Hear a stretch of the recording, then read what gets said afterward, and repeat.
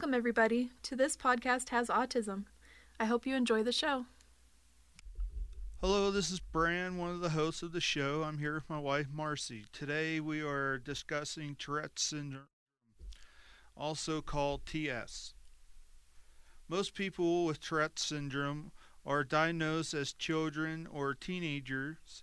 Children generally start to tic between ages 5 and 7, but they can start as young as 3 years old. Tourette syndrome is when somebody makes movements and noises that they can't control. These noises and movements are called tics. Tics are usually fast and happen again and again. Some tics might look like the person is making them on purpose, like when they pull a funny face, but they are involuntary movements, and the person will continue making them when they are on their own. Tics are unnecessary actions. For example, a sniff tic can happen even when somebody doesn't need to blow their nose. Only 10% of people who have TS swear.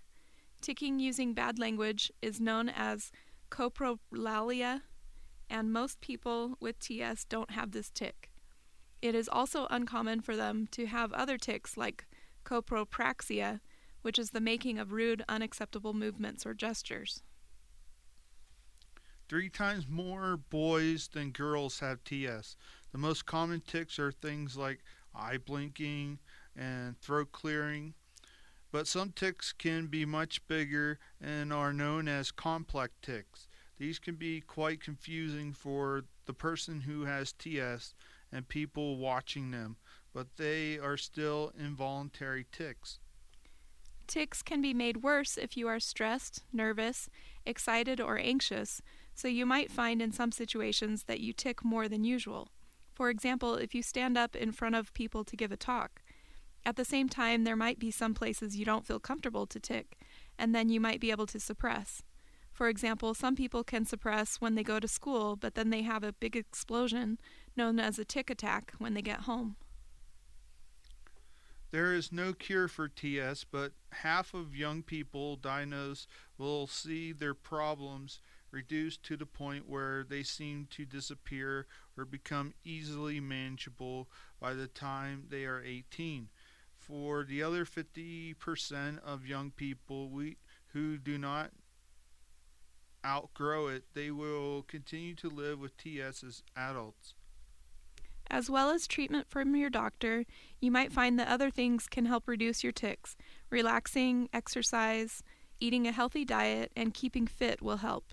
Some people find playing sports reduces their tics, while others don't tic when they sing or play a musical instrument like the drums.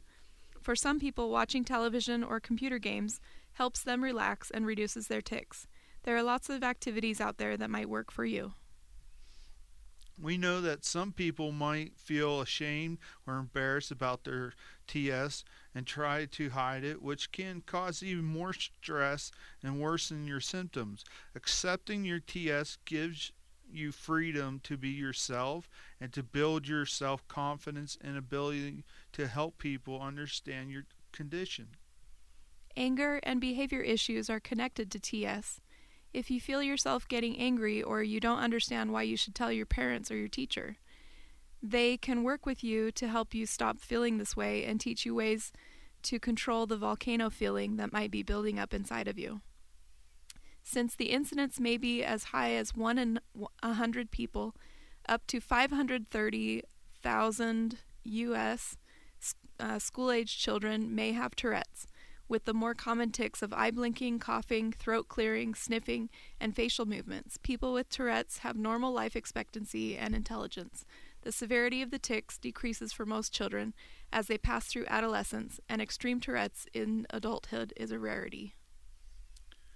Not everybody gets diagnosed, so we don't know exactly how many people have TS, but there are about 300,000 people in the UK with the condition and many more around the world, taken from tourette's-action.org.uk.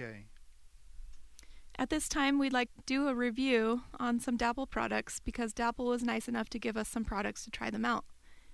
Dapple sent us all-purpose cleaner wipes, bottle and dish liquid, and 3X laundry detergent that is fragrance-free.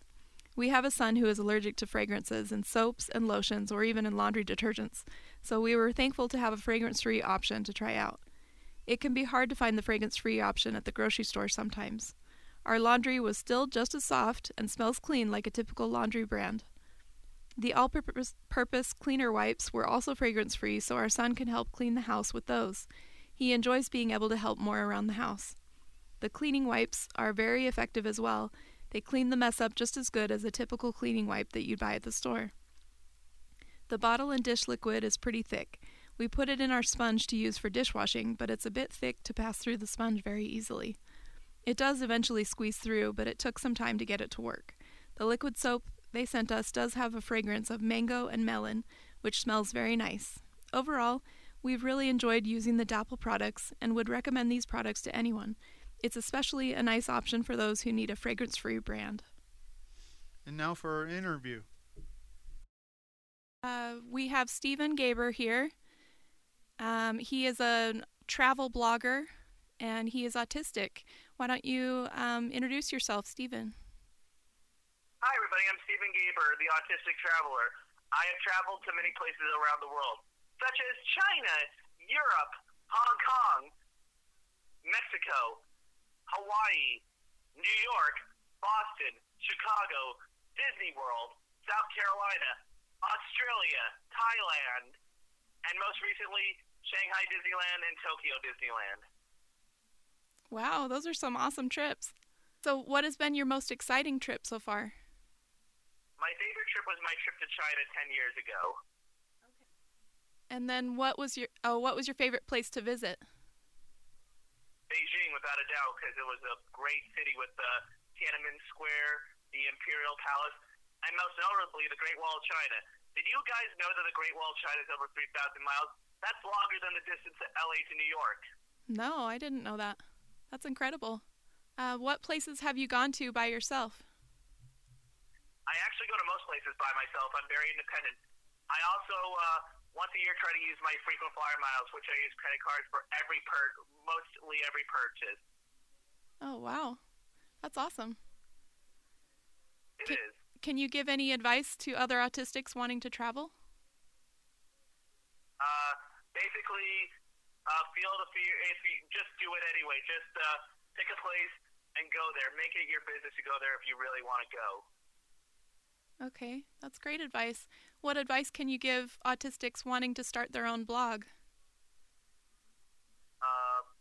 Write about your feelings about each place, or just write your feelings and pick a topic and just go full force with it is the best advice I could give you. Okay. And at what age were you diagnosed with autism? 3 years old. Oh, wow. So that's pretty young. Yep. And what struggles from autism have you been able to overcome?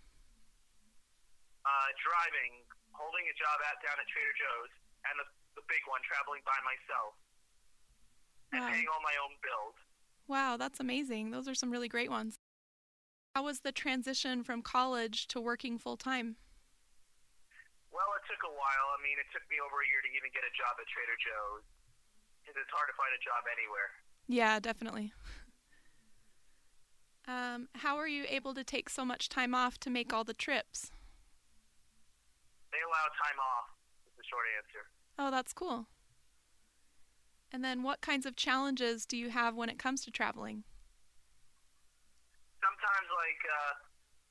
Sometimes the language barrier and finding a data plan for my smartphone, because you want to hear what happened in when I went to China and Japan just recently. Yeah. With my smartphone. Uh-huh. I had an unlocked phone, which I had, but it wasn't the right capability for no roaming, which is an unlimited data plan, which if you get for a certain amount of days, you could get a certain amount of unlimited data for the money, and my phone was not compatible in those countries, so that really was a bummer. Oh, shoot. That's too bad. Yeah. And especially nowadays with the good news is that at least there's Wi-Fi, but there's only so much you could use Wi-Fi for, and it's not always convenient. Yeah. And it's not always consistent either. Yeah, I know. It's so easy for the Wi-Fi to go in and out. Mm-hmm. Do you still struggle with things on a daily basis when it comes to social skills?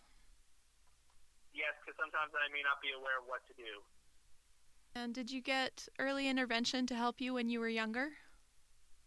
Yes, I've had aids. I was in speech therapy. I got resources. Yes.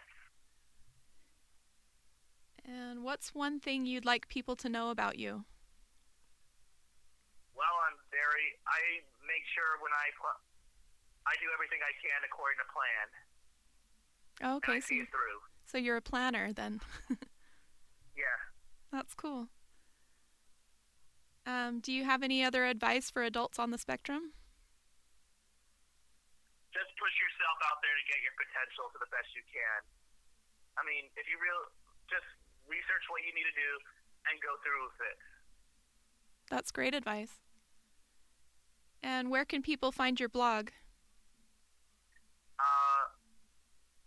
On Blogger. Okay. And you can look me up on Google, Stephen Gaiber. Okay. I have done many blogs about my travels, including China, Hong Kong, my trips to Texas, a couple museums such as the Autry Museum, and most recently the FDR Disabilities Rights Legal Dinner. Oh, cool. What's the URL for your blog? For the Autistic Traveler at blogspot.com. Oh, okay, perfect.